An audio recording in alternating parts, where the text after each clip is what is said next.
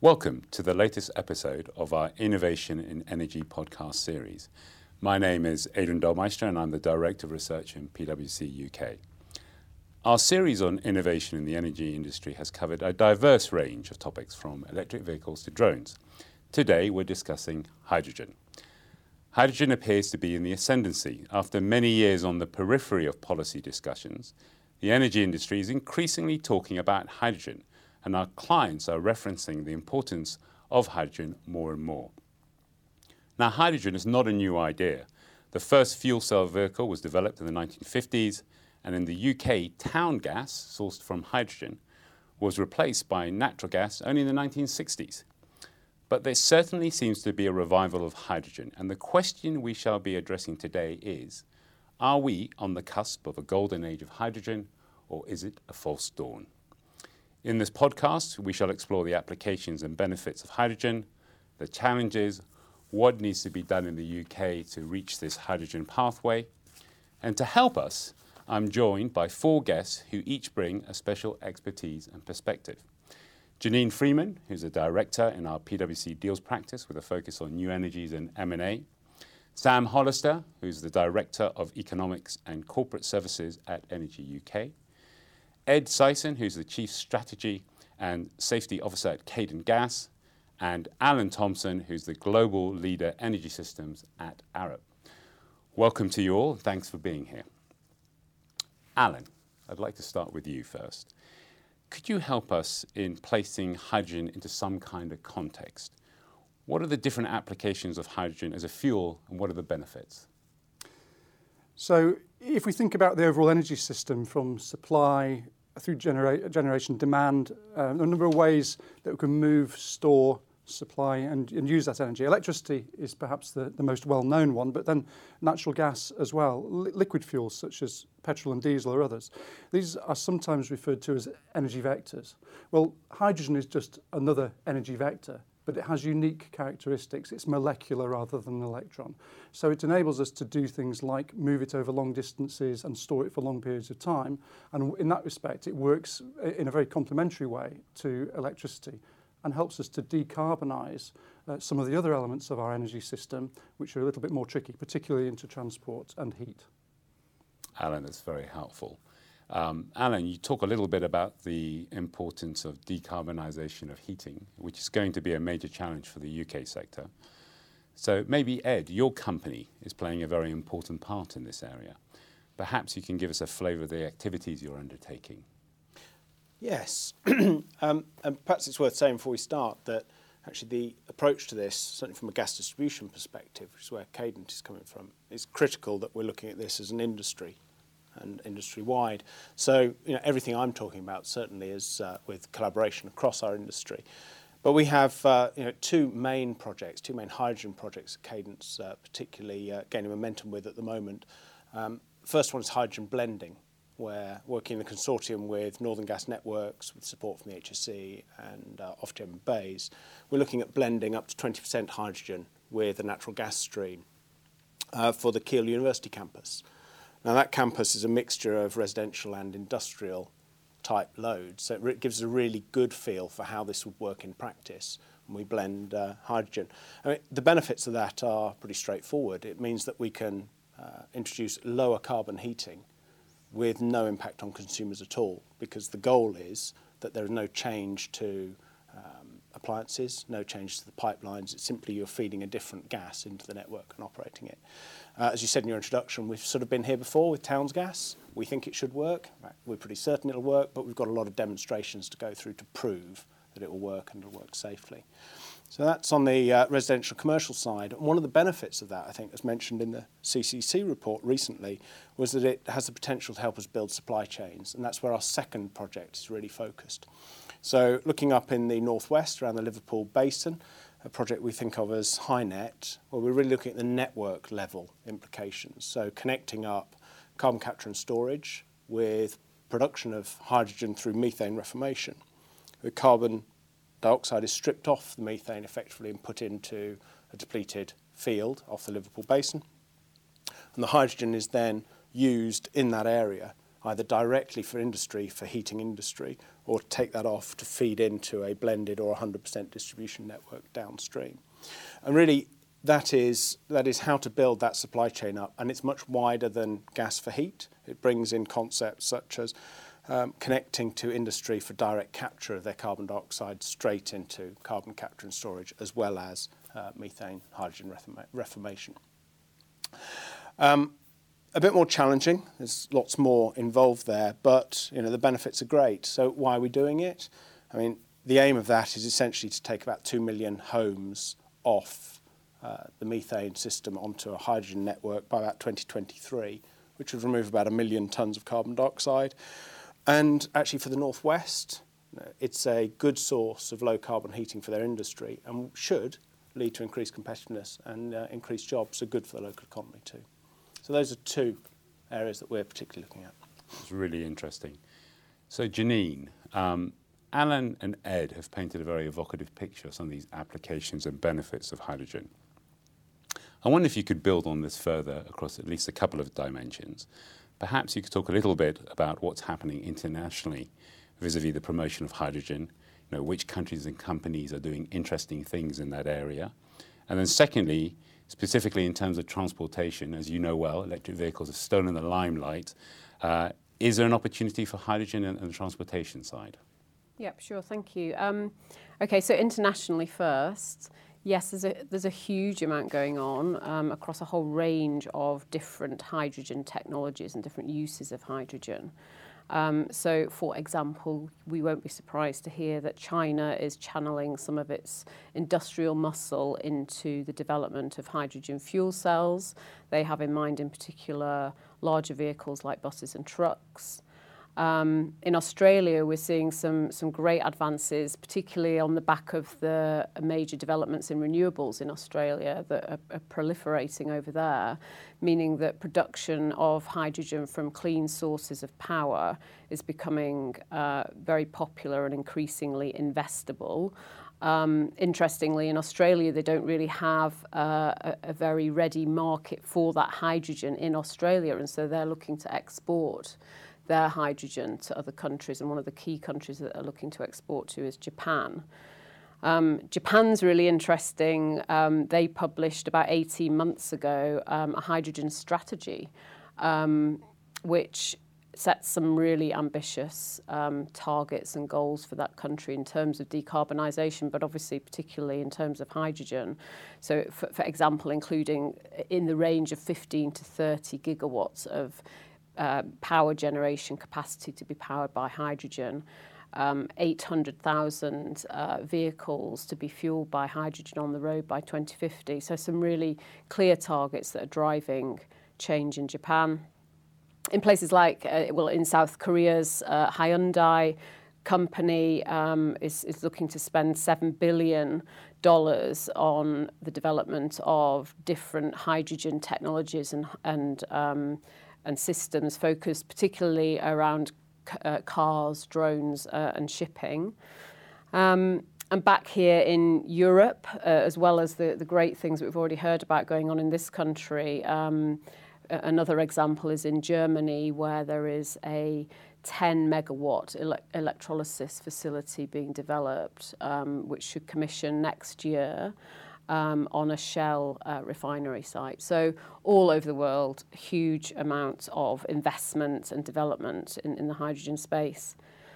And then, yes, coming onto transport, another interesting angle for hydrogen. I mean, clearly we can see that the major global automotive industry has placed a big bet on electric vehicles and a huge amount of investment going into electric vehicles by those companies. But what we also know is that almost all of those companies are also investing in some way in a hydrogen solution as well for vehicles. We know that batteries are perhaps better suited towards smaller vehicles, but for larger vehicles, we need another solution as well. And that's the reason that a lot of these companies are looking at this technology too. As an example, we've seen an initiative that's being led by Toyota, Daimler and BMW, leading a coalition of about 13 other global organisations from around the world, looking to invest about $10 billion over the next 10 years in hydrogen technology and hydrogen infrastructure. So yes, electric vehicles are clearly happening, but definitely hydrogen has a role to play in transport.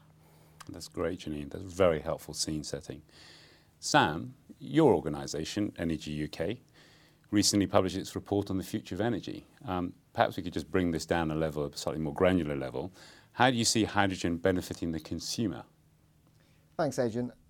Yeah, we've just published a report looking at the future of energy, and I think what's really interesting is to kind of think about just the context that we're in at the moment. We've just had the Committee on Climate Change's advice to government around how we reach a net zero economy by 2050.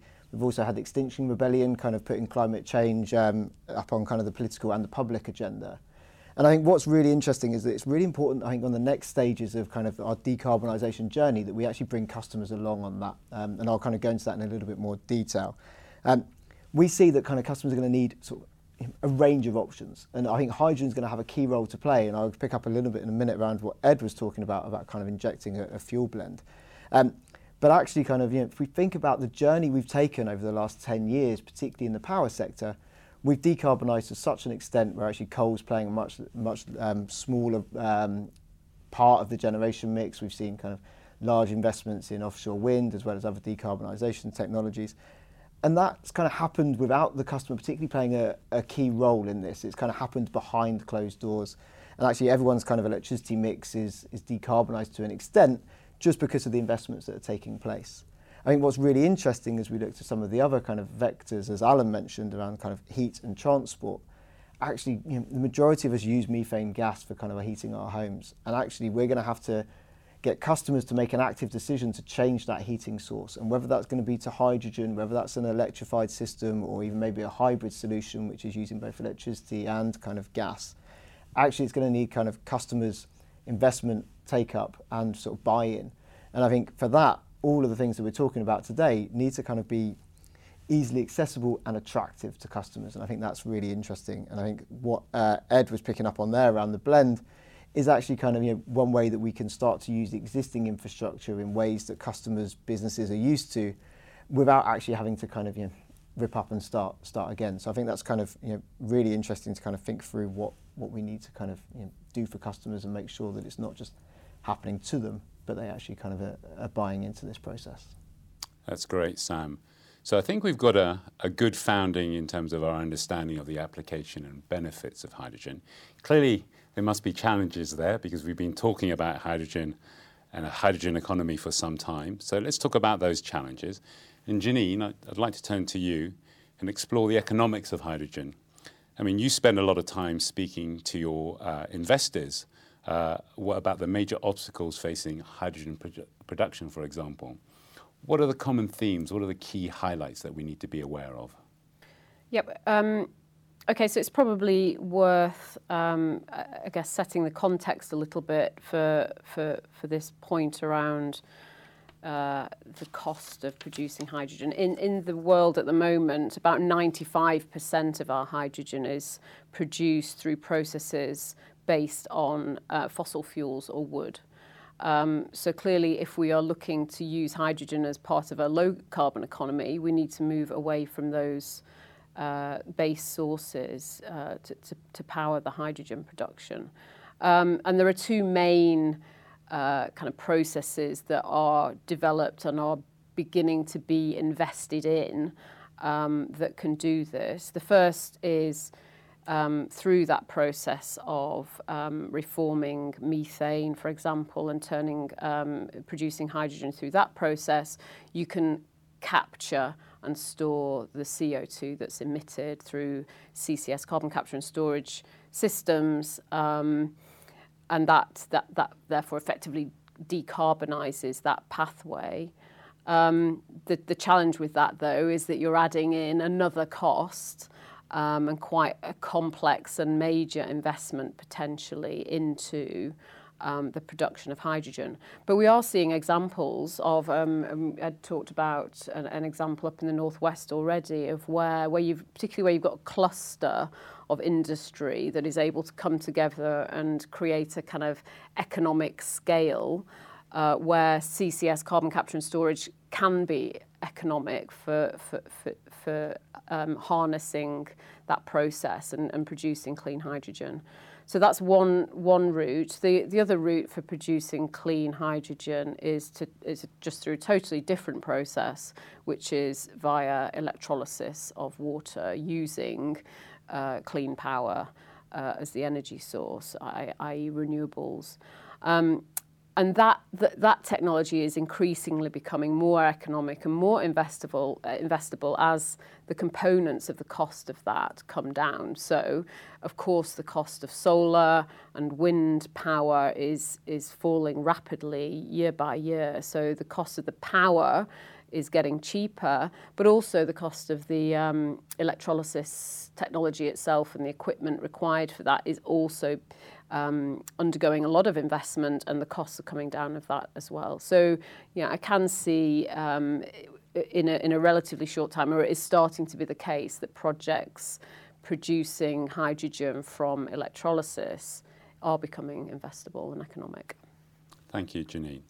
And maybe Alan, if I turn to you, I mean, Janine talked about the production process for green hydrogen.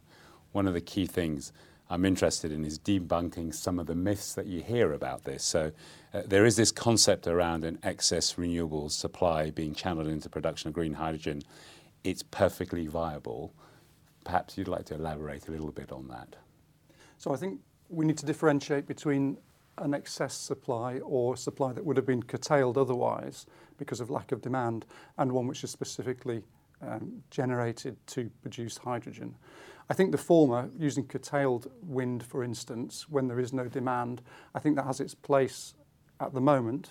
I suspect that place will gradually decline as we get more of an ability to respond at the demand end of the scale, either through storage and gobbling up energy with storage, or through turning up of certain pieces of equipment and increasing the demand. In terms of renewable generation, which is specifically for electrolysis and therefore green hydrogen, I think there's a significant potential. Because if we look at the areas of prolific natural resource, be that sunshine or consistent wind, they tend not to be in the locations of demand. So the ability to geographically shift that energy from one location, say Western Australia, through to European markets, pretty much the only way that you can do that is through hydrogen or one of the hydrogen carriers, like ammonia or liquid organics is the main one. So I think that ability to geographically shift is important. I think the other component which is important is the ability to time shift. If the energy, as it will with sunshine, comes during the middle of the day, but you actually want to use the energy in a different season, then hydrogen is a great way of seasonally transferring that energy. Not quite so useful in terms of day to night transfer. Different forms of battery are probably more appropriate for that, but certainly the longer time horizons, it really does work quite nicely. Very valid points. Thank you, Alan. And maybe Ed, I mean, you talked a lot about the interesting projects that your company is undertaking. In terms of hydrogen for heating solution, where are the challenges there? You alluded to it. Maybe you could build on it. Yeah, it's there are several, but it's perhaps worth just picking up with some of the strengths, if you like, and where the challenges aren't, which really is picking up on something Sam said about consumers and customers. So one of the key benefits, I guess, of what we're trying to do in the use of hydrogen is actually in the home, in the domestic setting, there's probably very little that we actually need to do to convert. So it's all to be proven, but essentially the boiler is the main focus, and that could change anything from adjusting the burner tips, rather, all the way through to, at worst case, a replacement boiler. So in the context of the consumer, actually the challenges are probably quite minimal. What we do have to do, though, of course, is to prove that all of those assumptions are right and that it is safe as methane, etc. And that's the process we're going through at the moment. But of course, the challenge is blending only takes you so far. So putting in up to about 20% with existing equipment is a first step. But to go beyond that, you do have to, we believe you'll have to start changing some of that infrastructure. But it's a relatively contained problem because most of that challenge now sits with the network. So you can imagine in that scenario where you're starting to move from effectively 0% hydrogen to 100% in all sorts of different pathways, you end up with various forms of mixed networks, possibly some networks being 100%, some being blended. Biomethane, we're already dealing with that on our network. So the network challenge is not insignificant, but that's kind of what the industry's set up to manage, essentially. So we're working through that at the moment. Conversion looks like it'd be technically possible. We've done this before, back in the late 60s, early 70s, but all of that has to be proven. And I think picking up on something Sam said earlier, actually one of the key challenges will be customer acceptance should have a key role to play in any rollout. I think getting those messages across and making sure people understand the options is going to be quite important. Okay, so I understand there's clearly lots of potential and benefits from hydrogen, lots of opportunities there. You've all alluded to some of the challenges across the different vectors and spectrums. So how do we create an environment that allows us to realise a hydrogen pathway in the UK? So maybe Sam, from your work at Energy UK, you work closely with the government. What kind of policy needs to come into play to secure that environment that will foster innovation and investment at a level that's required? Yeah, I think what's been quite clear is kind of the various challenges as well as the various opportunities and options that are kind of facing us as we look to decarbonise. One of the things that we've really kind of thought about with Energy UK, and kind of one of the things that's in our report, is that we don't need to kind of make policies that are particularly targeted at a single solution. I think there are lots and lots of trials going on, lots of innovation, lots of research, which I think is really vital. But we shouldn't be in a place where we're picking winners. I think actually kind of, depending on what that customer choice is, depending on what's kind of, the most investable frameworks, what it is that we think that it's kind of, going to get us to where we need to get to. So we sort of see a need for an open market-wide kind of, policy framework. We've seen what the carbon price, for instance, has done on electricity and how that's kind of, really played a very key signal into decarbonising the power sector. So is there kind of a way that we can kind of utilise a similar mechanism to kind of, how we continue to decarbonise across other vectors such as heat and transport? One thing I think that we've mentioned kind of customers throughout this, and I think actually one of the areas that we really need to pick up on is kind of that local area delivery as well. And it was interesting with Ed where he's talking around kind of the opportunities there for jobs, for customers, for local businesses, and kind of utilising that local infrastructure. So I think that's kind of one area we'd like to see developed, is actually one of those kind of local area solutions. And I think kind of as we look to the next kind of, the early 2020s, we need to continue trialling and researching and innovating like those around the table are today already. Thanks, Sam. So Ed, Sam talked about some of the work that your firm's doing in this area. I mean, you've got a lot of practical experience. What do you think are the essential ingredients underpinning a successful hydrogen economy? We've got a fair few to get through, actually, to make the case. I think getting pilots in at scale, proving that we can actually do this technically and socially.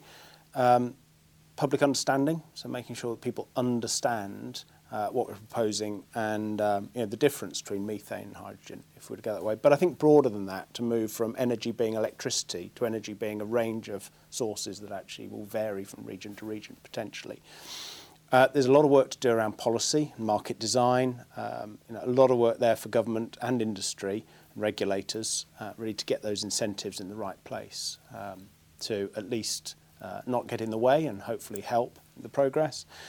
And I think in that we have to really make the case it's not just about decarbonisation, but there's real jobs, there's real benefit to this outside of that fairly narrow view, narrow but important. And I think finally for me is a piece around leadership. I think it's really important that industry plays its part, but it's not just ours to lead.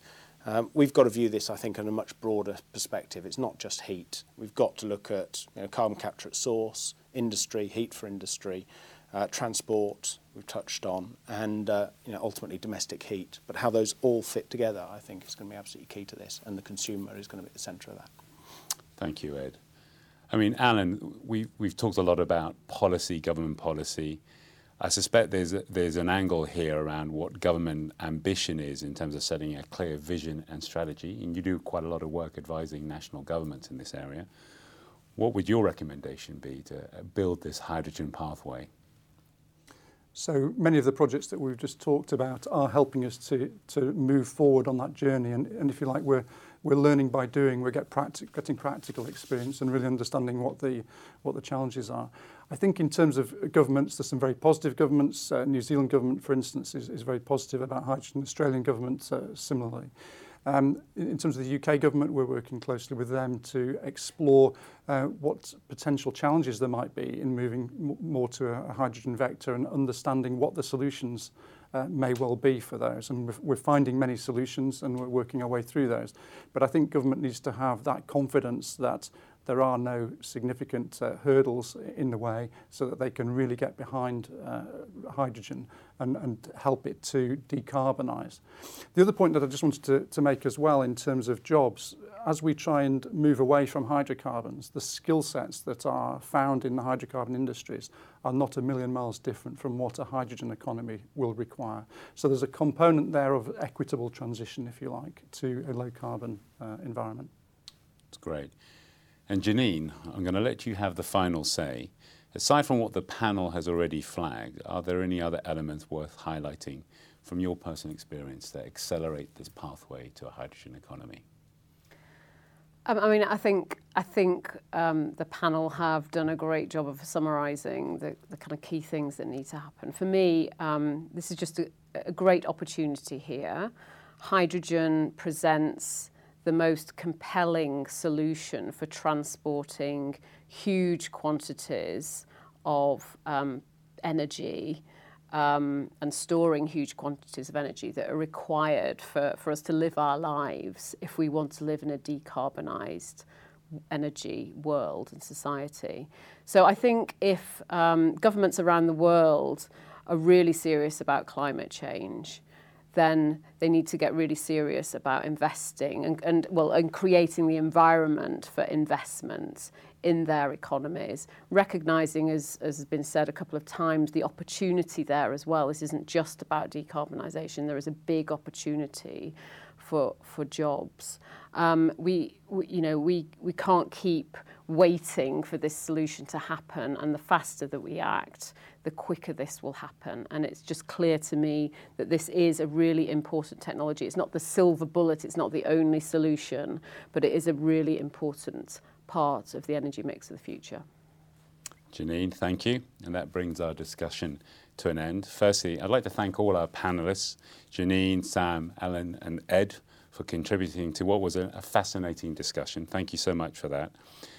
So I think as to the future of hydrogen and its contribution to the UK energy system, maybe the jury is still out.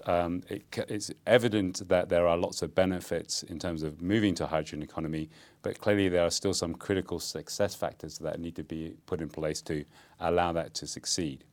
I hope you enjoyed this podcast. For more information and analysis on this and other energy-related topics, please visit our Power and Utilities webpage at www.pwc.co.uk.